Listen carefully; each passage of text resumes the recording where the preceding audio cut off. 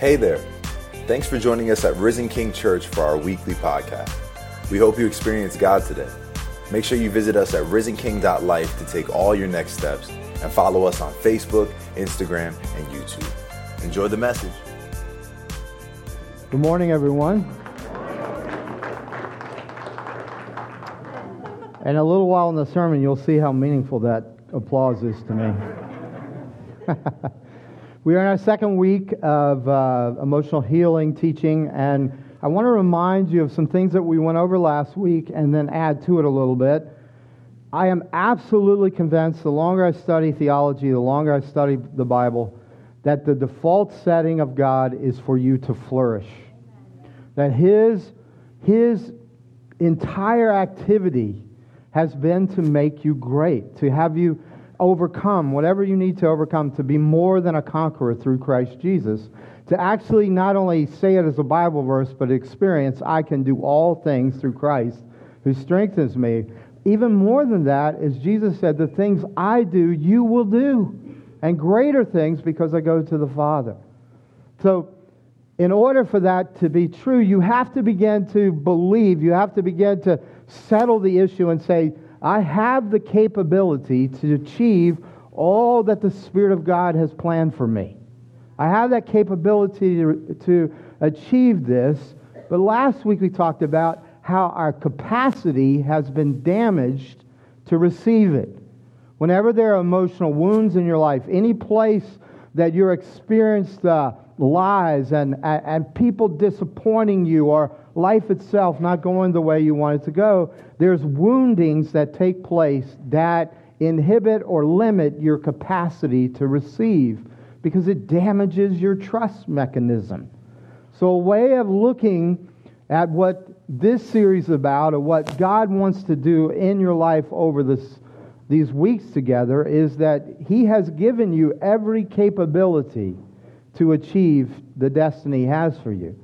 But He wants to restore the capacity that you have to receive all the resources that are only appropriated by faith and trust. So He's given you, and you have capability, you're capable to achieve, but only a proportion that you have a capacity to receive. And that all comes down to a third element, and it's the one we want to focus on today, is that you have to have healthy connections that actually allow you to experience the fulfillment of your deepest emotional needs. Connections are the essential point at which His resources become your reality. Now, let me illustrate it with something that's kind of visual. Whenever you're starting to run out of gas in your car, you see on the gauge it registers an empty tank, you will look for a place to refill the tank. Now you go to that place believing that they have the resources, they have the fuel that you need. But it would not matter if they had the fuel and if you have an empty tank that can contain it, if there wasn't a connection point. Without the pump, who cares if a gas station has gas?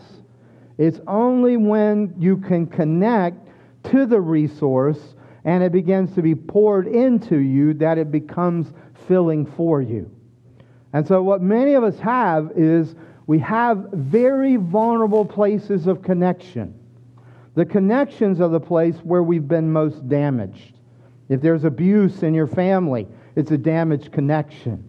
If there's been rape or if there's been sexual abuse or any kind, there's a damaged connection. It's not just a damage to your capacity, it's a damage to the way you connect in order to get refilled or to be filled for the first time. And the Bible is really, really clear about the importance of connection. As a matter of fact, it actually lists connection as a place of love. And in the New Testament in Greek, there were 4 different types of love. There were 4 different types of connections.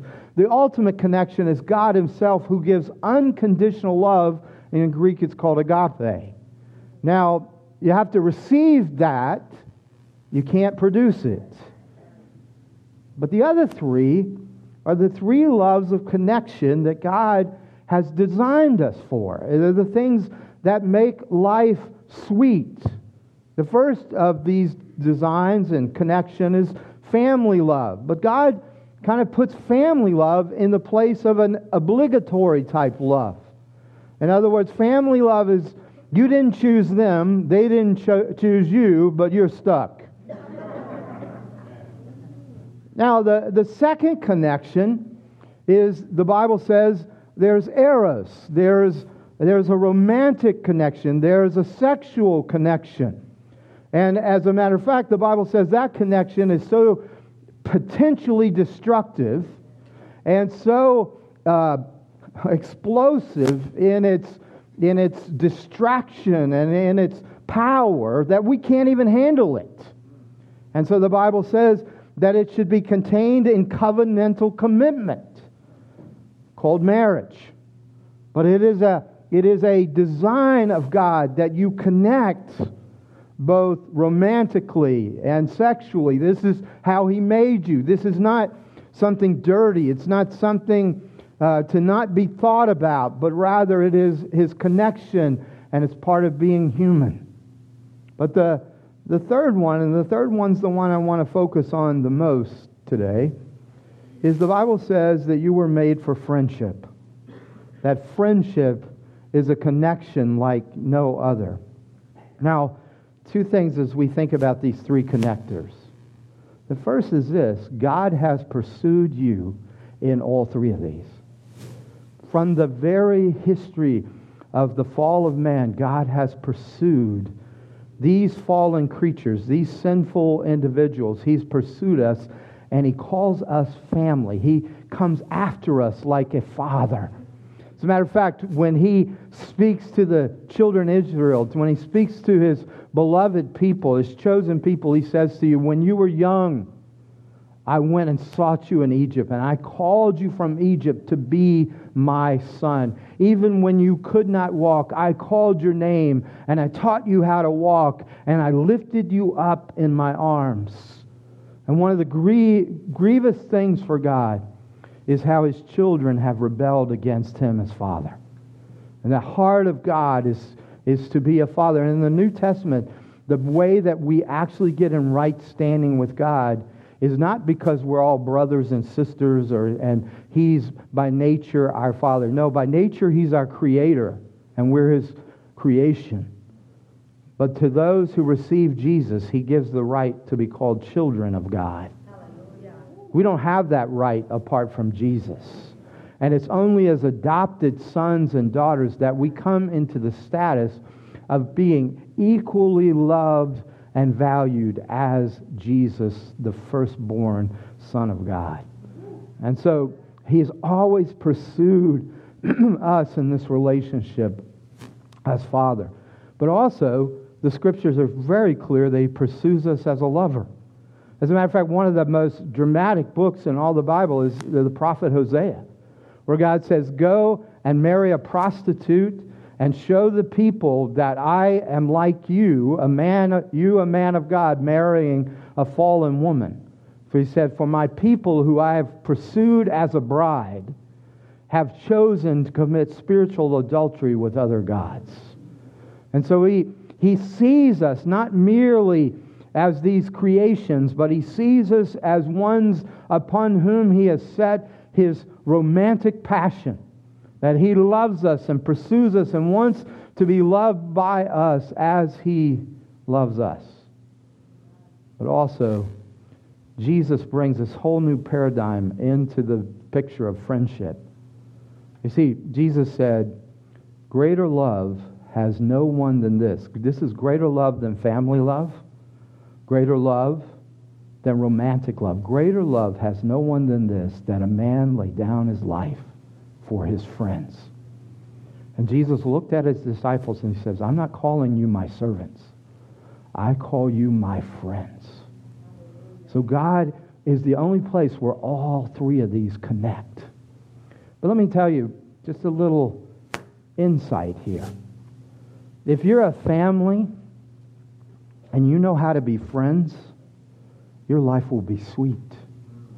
If you are lovers, if you're spouses, and you know how to be friends, your life will be sweet. But if you don't know how, your family will be an obligation, and your romance will die.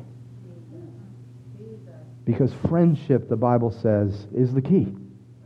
Now look, are you tracking with me so far? So, all right, only so far. But look at what Proverbs has to say about friendship. Let's unpack this a little bit. Why this is so important to God that you understand friendship, and why it's so important to you. In Proverbs 17:7, it's the wisdom of God says, "A friend loves at all times, and a brother is born for adversity." In some ways, what this is saying is that your friend chooses to be with you no matter what. But your family's stuck with you. You get in trouble, your family says, well, they're family, and so they kind of have to bail you out. But your friend does it because of love, unconditional. Then the second one, the Bible says in Proverbs 18:24, "A man of many companions may come to ruin, but there is a friend who sticks closer than a brother." That's a powerful statement. And it resonates deep in our soul because this is the way we were designed.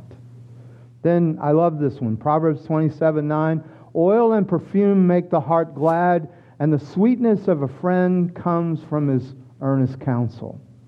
So why is this so important? Well, because in the Bible and in the way that God looks at your life, He is trying to get you out of your foolishness. He is trying to get you to where not only you're capable, but you actually experience the greatness that Jesus has achieved for your life, the fullness. And in order for that to happen, you have to be a wise person. Wisdom is a key element of emotional maturity.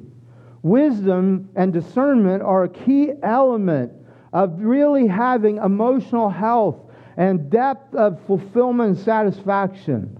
Wisdom is a lot more than morality. As a matter of fact, most of our choices are not really about whether something is moral so much as whether it is wise.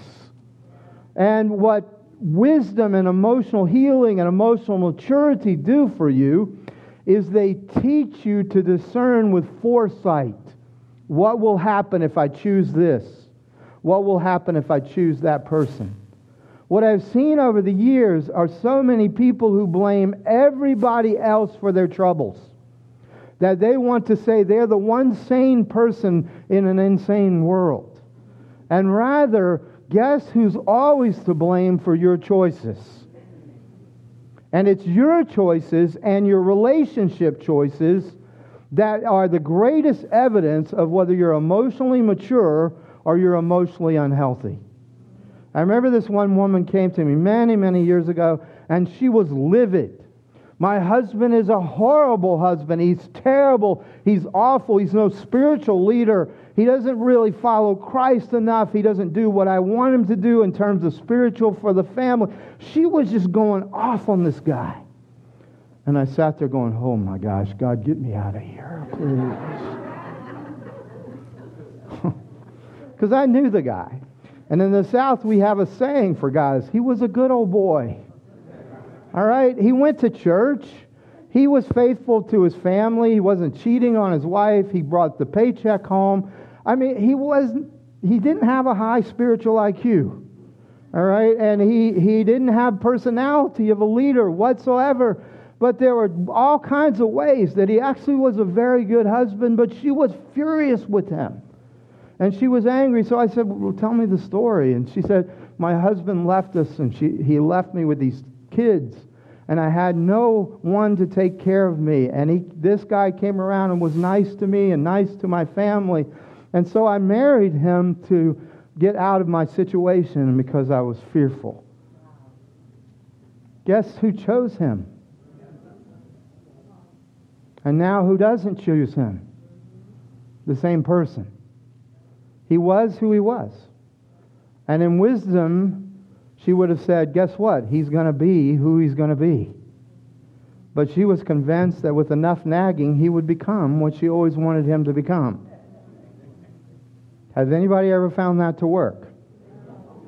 Then that's not wisdom. That's emotional immaturity. She's screaming about his immaturity when she's revealing her own immaturity. Now the problem was, I knew if I told her the truth, she'd be mad at one more man. That's wisdom. I mean, it's painful for me sometimes because I will know the truth, but you can't tell that person the truth because they're convinced it's everybody else and not me. You understand what I'm saying? The indications of your emotional maturity are found in your relationships. And when you're blaming somebody else for your unhappiness, you are being deceived by the lies of Satan. Because wisdom is for you. Emotional health is for you. Emotional maturity. And in some ways, this is not an easy thing, but the Spirit of God is always working to grow you up. So the Bible says that if you really want connections that are fulfilling, then you've got to choose, you've got to know how to forge, you know how to maintain healthy friendships as a clear indication of your spiritual maturity. If you look back in your past and there's a string of broken relationships, the only constant in your past is you. And it's time for healing, because you will only go as far as you can connect in relationships.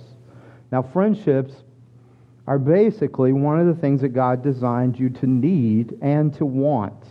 As a matter of fact, they are the most satisfying of emotional connections, and they can be brought into every connection, work, family, marriage, every one. But they are what we need. As a matter of fact, before the fall ever happened, we needed these relationships.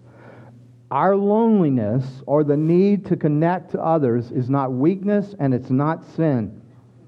As a matter of fact, every other ache that you have, often it comes from the fall and comes from sin. But your need to connect, your desire to connect to others is not a fall-produced sinful reaction. It is actually one of the things that not only makes you human, but makes you most like God. God Himself is a friendship.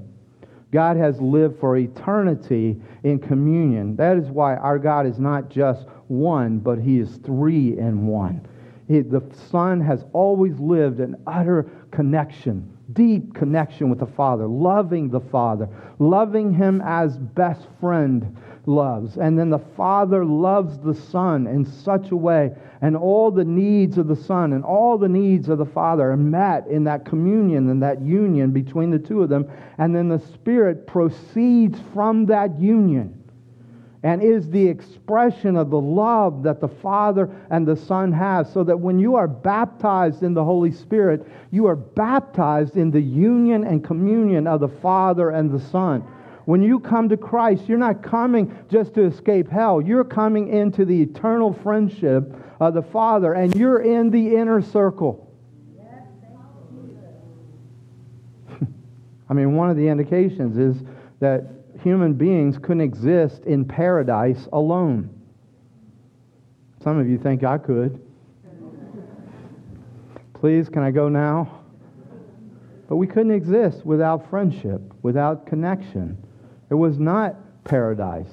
So what am I saying? If you feel lonely, it's actually okay. It's an indication that you're in touch with your design. But if you've gotten to that place where you say, I need no one, I want no one, you have shut off the very spark of God in your life. You will never be mature. I've had people say to me as they went through terrible divorces, when I get perfectly healed, I'll come back and have relationships. And I'm like, no, it isn't going to happen. You only see how damaged you are when you're in relationship, and you only experience the fullness of healing when you're in healthy relationships. And what happens a lot of times, I love working with college students when they're really in those years of trying to figure out about a mate or other things like that. I've had many of them come up to me and say, Pastor, I don't need a spouse. I don't need anybody in my life, particularly the girls who will come to me and say, I don't need a man. And I would say to them, well, let's explore that a little bit more. What do you mean by that? Well, I'm going to protect myself. I'm going to shield myself off. I'm going to not experience hurt. I'm not going to, connect or invest in that way. And I look at them and say, guess what's going to happen? One, you're lying. You are saying all this because you really, really need and really, really want a man. I can smell it. It's like perfume. So you're lying, and lying will never protect you. But what it will do, it'll run off healthy people. Because healthy people will see the wall, they'll see the blockade, they'll see that, and they'll say, okay, this person doesn't want a relationship. But the players will see the wall and say, challenge. I can meet this. I can figure out what lie to tell to get behind the defenses and break this girl's heart. You understand, you cannot protect yourself from the hurts by disconnecting. You can only grow yourself by connecting to healthy relationships. And this is the way God made you. And when you are connecting in a deep way with people, you are more like God than ever. Because that's how He exists. That's how He lives. Are you tracking with me in this? Okay. So you should have, when I read that verse and it said, there's a friend who sticks closer than a brother, you should have immediately said, oh, that sounds good. Because this statement in the Scriptures is how God made us. We want someone who's in our lives not because they have to be, but because they want to be. Friendship brings something even greater than family. In a way, a family is stuck with you. My experience with my daughter sort of illustrates. I adore my daughter. She is just a joy in my life. Always has been. In her teenage years, I just thought she was the most beautiful young woman. Partly because I think her mother is the most beautiful, and she looks just like her. You know? And so I would say to my teenage daughter, oh, Anna, you are so beautiful. And she would look at me and she'd go, Dad, you have to say that. You're my dad. And I thought about it, and it's like, yeah, I understand that. In some ways you feel like your family is obligated. They have to love you because you look like them. They can't say you're ugly. I mean, how many of us got that letter from college? No fun, no fun, your son, you know, kind of a thing. You know, you go to your family not always looking for like passion, but desperation sometimes type of thing. But when you deal with your friend, and what Proverbs is saying is a true friend has committed him or herself to you passionately but volitionally. They have chosen you. They have chosen to be. That's why it's such a dangerous thing in one way, because if they choose you, then reject you, it is more painful. And it's why sometimes our connections are damaged, is because our trust has been broken. We've had people who seem to say to us they would be with us through thick and thin, but they were nothing more than fair weather friends. It's so easy to have lots of Facebook friends, but they have very little meaning. Well, this commitment, this passion, greater than a brother, it's not the same as what our culture is going for. In our culture, romance and sex is everything. Every tabloid you read, you don't ever see so-and-so is friends with so-and-so. But you do see so-and-so is sleeping with so-and-so. And that sells magazines. I don't think selling magazines with your friends necessarily works. But all of this kind of, everything is about who are you having sex with? And are you attractive enough to have sex? And are you doing this enough? So our society has gotten fixated with this explosive connection that we can't even handle. But not only is that the case, but in a traditional society, then family is everything.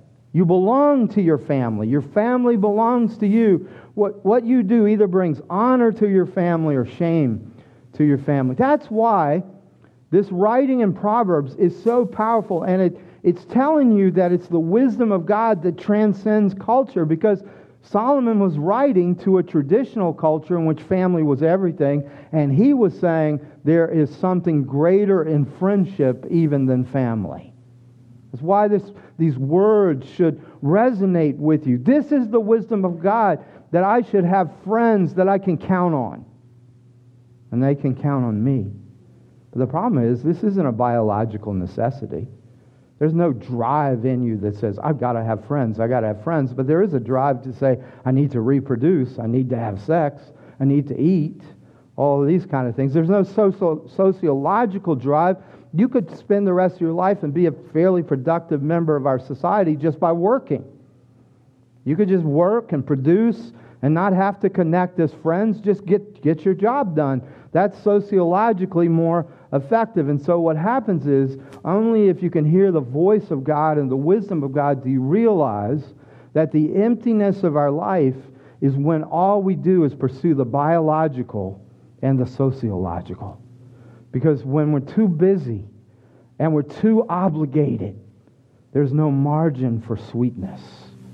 There's no margin for fulfillment. And we live in a day where busyness and all of these obligations are pulling at us in stressful ways, and we have no time to make those deep emotional connections. Are you hearing me? Are you taking this in? Yeah. Don't make me do all this work. Be my friends right now. So here's what Proverbs says: we perish for a lack of friends. It's such a beautiful picture when Proverbs says true friendship has a sweetness to it. You have to understand, this was a time in the ancient world, there was no sugar to add to anything. There was no Splenda, no Sweet and Low, none of those things. If there was sweetness, it was discovered. It's when you ate something and then you tasted that within the very nature of it was sweet. And so what God is saying to you is that when you truly connect in healthy ways, whether it's friendship in your family, or friendship in your marriage, or friendship at your work, whatever it is, but when you connect, you will taste a sweetness because it's the nature of true friendship. But it also, in studies and also, just backing up what Proverbs says, is friendship is always about a common love that has to be discovered. So one of the ways that friendship is very unlike romance is usually with your friends, you don't have this conversation. We need to talk about our relationship. Where is this going? If you like it, put a ring on it, you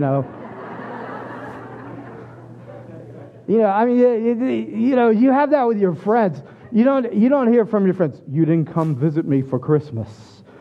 This is my turn. We're going to have you for Thanksgiving this year, You're not going to hear obligations and stuff like that you hear from family and romance. So what is it that makes friendship so sweet is usually you're passionate about the same things. Now, I'll give you a little marriage advice here. That's not the easiest thing. Many of us actually develop our marriages around the erotic or the romantic, which is in a way, all about you and me. And so when we actually discuss things and get into fights or disagreements, we don't know how to resolve them because we don't know how to be friends. And so one of the things that I began to realize, if my marriage was going to be sweet, if it was going to be fulfilling, I had to make some adjustments. And one of those adjustments has always been interesting to me. There are certain things Lisa is not going to do. She is never going to get really excited about football.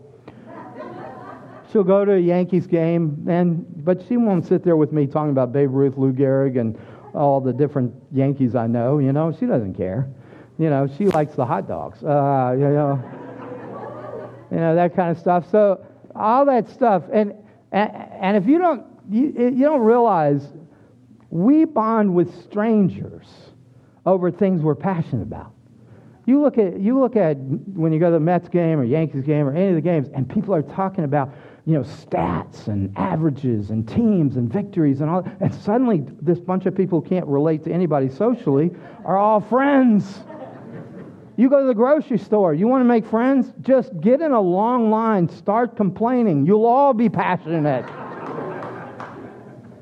So I started to realize, wait a minute, I can't get her to be passionate about this stuff, but I love her, and I know she's passionate about certain stuff, so I'm gonna join her in her passion. So this week, we'll talk about that. But this week, she has become passionate about this Marie Kondo, about tidying. All the women knew there was no man. So my wife's into it, my daughter's into it, all these people are into it. So she goes, please just watch one. I went, oh no. So all day yesterday, I was Marie Kondoing my closet. I got tons of clothes in my car, which I have said goodbye to. I have told them, thank you for your service. Thank you for what you taught. I gently put them in my car. I'm hoping they'll find a good home. And you know what? I have an extremely happy wife right now. Right? Because you see, friendship is about being passionate about the same thing. You feel connected. I mean, are you tracking with me in this? All of us want this. We need this. The scripture says there's 4 marks of a true friendship. The first is constancy. You absolutely want to know that this person's going to be with you through thick and thin. The second is carefulness. Emotional connection is a gift that you give to somebody else and that somebody else gives to you. So therefore, what Proverbs says is, you don't sing happy songs when your friend is sad. What it's saying there is, you know what hurts your friend. That's what carefulness is. You know what motivates your friend. So in other words, what the wisdom of God says here is, you will not sing a happy song to the sad heart of your friend unless you're not a friend. Well, candor. Scripture says it this way. The wisdom of God says, faithful are the wounds of a friend. I'm not wounding you because I'm hurt. I'm wounding you because I want to prevent you from getting hurt. Faithful are the wounds of a friend. Counsel, it says, it's fascinating how Proverbs explains life. There are 3 types of people. There's a simple person, there's a fool, and there's a wise person. The simple person listens to everybody's opinion and has none of their own. They do whatever they think will approve and please others. The fool says, I have all knowledge, I need no one. So everybody else's opinion has no weight to them because they themselves are the know-it-all. So the wise person, Scripture says, listens to healthy friends' counsel and who knows how to get from people wisdom, because the healthy friend knows, I don't have all the wisdom I need to live my life. Now, these 4 really can be summed up in this phrase. Friend, a true friend, always lets you in and never lets you down. Amen. Would you do this? Would you turn to one of your neighbors? Hopefully they're still your friend. You turn to your neighbor and would you say to them, a friend always lets you in and never lets you down. Do it one more time. A friend always lets you in and never lets you down. All right. Some of your marriages just got better. But listen closely, okay? This is not an inspiring list. This is a crushing list. Because if you're honest, you're not constant. You haven't been careful. You've often held back. I've often held back saying things to friends because I was afraid I would lose the friendship. And many times I have given counsel that was stupid. Just because I thought I knew what was best, even though I didn't know what they were going through. Please, hear me. You need this. You were made for this. You were designed for this. You have a longing. You should, in your heart, have something happen when it says a friend lets you in and never lets you down. But there's only one friend who's that. Only Jesus always lets you in, and only Jesus never lets you down. There is no other friend who can fill the deepest foundational needs of your life. To have these needs, to be emotional, to say, I want life to be sweet, is really being human, not weakness. This is the way God designed you. And He designed you that at the very foundation of your soul, at the very very heart or center of your life, you want to know that you have acceptance, which is a freedom from rejection. Do you know what? Most of the wounds in our capacity, most of the wounds in our heart are because people who we wanted to love us rejected us. And it starts really early. Really early. The other thing is we want to know we're significant. We want to know that we have worth, that we have value. A lot of what we do is just to prove that we have worth. And then the third significant emotional need that we have, and I'm talking about really foundational, that's you have to get settled or you'll always be unsettled, is that you have to know you're safe. You have to know there's a security that you can count on. As a matter of fact, basically what this is saying is you want something that's greater than what you're afraid of. That fear itself becomes something you're free from. Now, the reason that I believe that these emotional needs, these deepest emotional needs, can only be met in God and are worthy of you saying, God, I will connect to you here, is because of the very nature and character of God and this amazing truth that is in the narrative of creation. God designed us to love other things than Him. Now, I think if I designed you, I'd design you to love and serve me alone.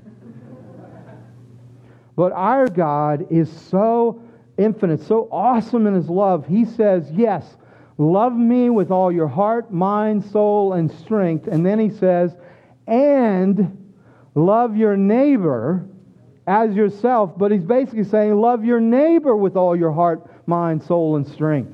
Love him like I'm asking you to love me. Do you understand? I mean, that is a big God and a big love. He can be trusted. He's not petty in His jealousy. Now, some of you, if you're good Bible students, you'll immediately say, but it says in the Scripture, I, the Lord, your God, am a jealous God. But you have to understand, it is not human jealousy. See, our problem is we feel like if somebody loves somebody else, they're taking away love from me. Particularly if you grow up in a family and love was given to a favorite or love was given to someone more than you, it feels like they have the love you should have had. But what God is saying here is, I have a place in your life that no one else gets to have. If anyone else has that place, that person or that thing is an idol, and I will not give them success. Look, even in just a human way, when you love somebody, they have a place nobody else has. Lisa is the love of my life. Nobody has her place. And if anybody tries to take that place, I know some people in Brooklyn that I will call. Just to complain. Come on now. Forget about it. Maybe even the Bronx. I'm not sure. You understand, our God made us to where not only are we to love Him, but He loves us so much, He gave us love for others and others to love us. And as a matter of fact, what this is speaking of is that you and I have these very legitimate emotional intimacy needs, but the problem is because we have not devoted our needs at the foundational level to God, we have instead gone about meeting these legitimate needs in illegitimate ways. And one way that you can understand sin is that when you take a legitimate need and you start meeting it in an illegitimate way, you have distanced God from the place He has to have in your life. And so when we understand these needs and we understand how important they are to us, we can start to bring them out into the light and stop being the broker of our own needs, stop manipulating, using other people, but rather have a full tank to bring to every relationship. Now, these needs are real. I've done some study over the years. I'm going to start with 10 very real, legitimate intimacy needs. Affection, approval, acceptance, support, attention, encouragement, comfort, security, respect, and forgiveness. You need all 10 of these because you're a human being. These are the connections with other people that make you feel loved. But what I've found is because we've had deprivation, because of our personalities, we are more in touch with a few of these than all of these.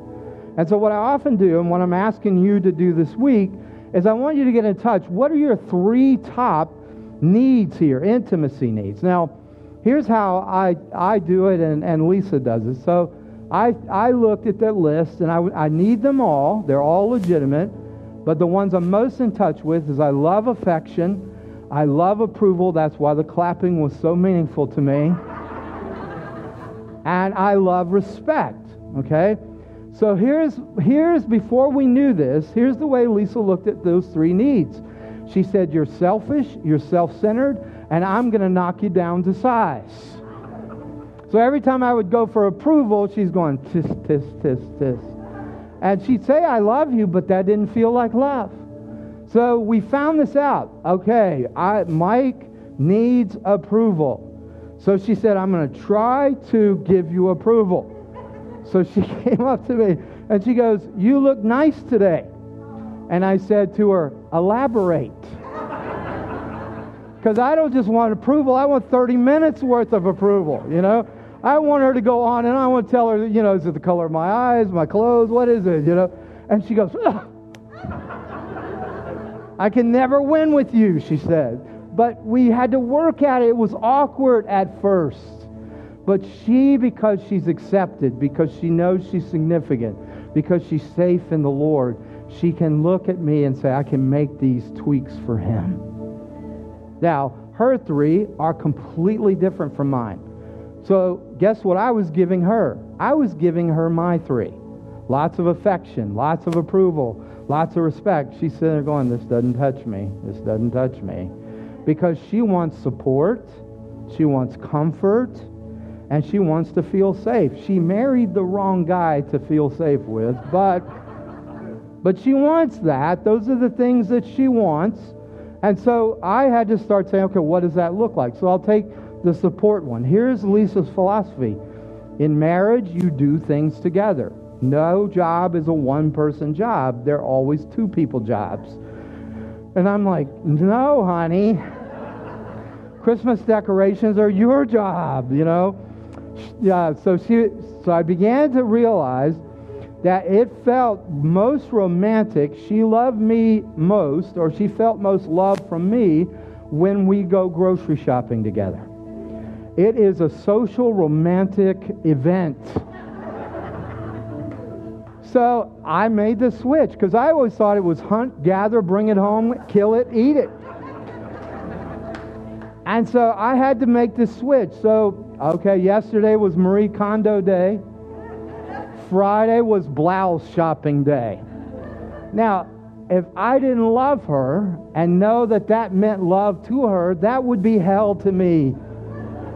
Because I see lots of blouses that perfectly fit that she doesn't buy until we've gone to every single store. Right? Am I alone in this up here? But I tell you, when I do that, now I do make some conditions. The stores have to have a chair I can sit in. And I do get to use my phone in the chair, you know. But she loves that I am with her. You know, even though I know nothing about blouses. Oh, that's beautiful, dear. Oh, I like the shape of that one. Oh, it coordinates so well. I've learned all kinds of lingo. I didn't learn it because it's in my DNA. I learned it because I love her and she's my friend.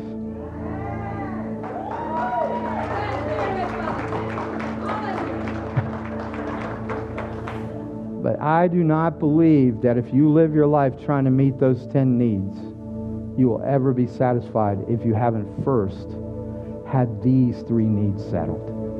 And these are only settled. No friend can settle these needs for you. Because, see, you don't just want to be accepted. You want unconditional acceptance.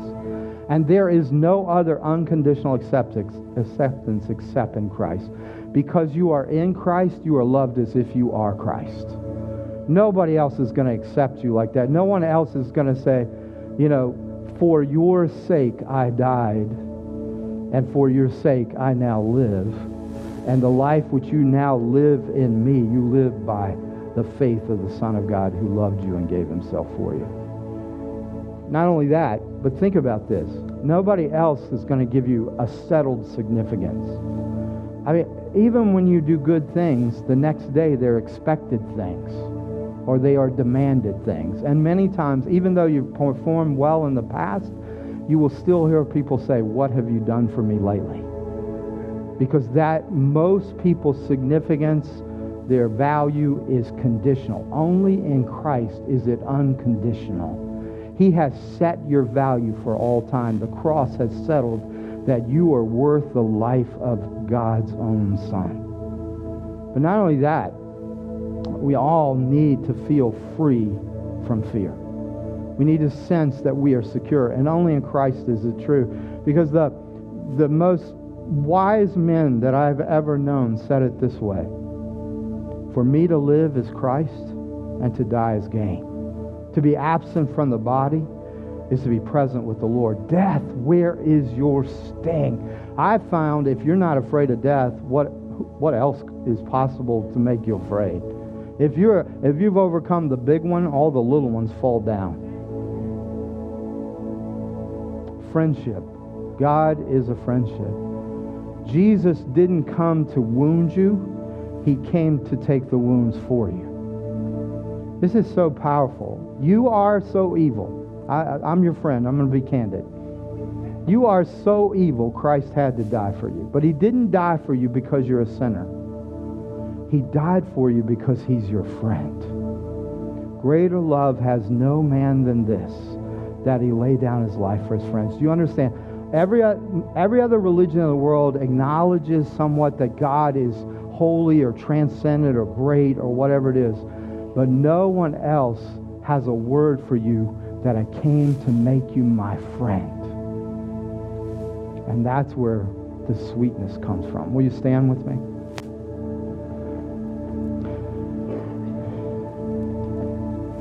I'm going to ask you to receive this connection.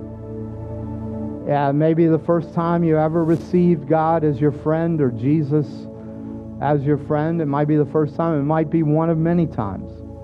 Listen, he is the Lord of glory. He is the Almighty. He is the Holy One. But he didn't come saying, "Worship me as the Holy One. Worship me as the Almighty One." He said, "I came to lay down my life for my friends." You understand, my friend is the Lord of glory. And the Lord of glory counts me as his friend. And in that, it's settled. I'm accepted. I am significant. I don't need anybody else's significance, because the King of Kings and Lord of Lords says I'm significant to him. For the joy set before him, he endured the cross for me. I was that joy set before him. Because the only thing he didn't have before the cross that he had after the cross was you. So you're the joy set before him. But you have to make the connection. He has the resources. The tank is full. Will you let him pump in? So I'm going to ask you to do it, because verbalization is a way to express faith. So I'm going to ask you to do this. Would you lift your hands up like a child lifts up hands to a father or mother? Would you lift your hands up in a way that's real to you, like you are the child and he is the father? But it's really friendship that the Father's offering. It's a deeper role than simply family. It's a chosen, committed passion. So would you say these words with me? I receive that in Christ I am accepted.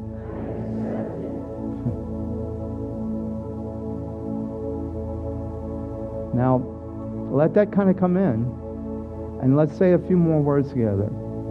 You love me as if I were Christ. Because I am in Christ, I am loved as Christ. I am accepted in the very beloved of the Father. And the love the Father shares with the Son is now mine, unconditionally, forever. Now I'd like you to take your arms and just fold it, kind of like you're hugging yourself a bit.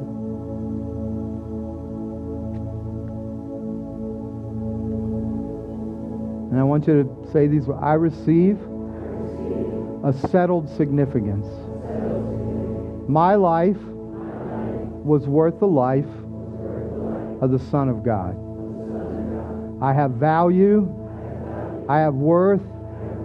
I come against every curse that has said I am nothing, that I am worthless, that I'll never amount to anything.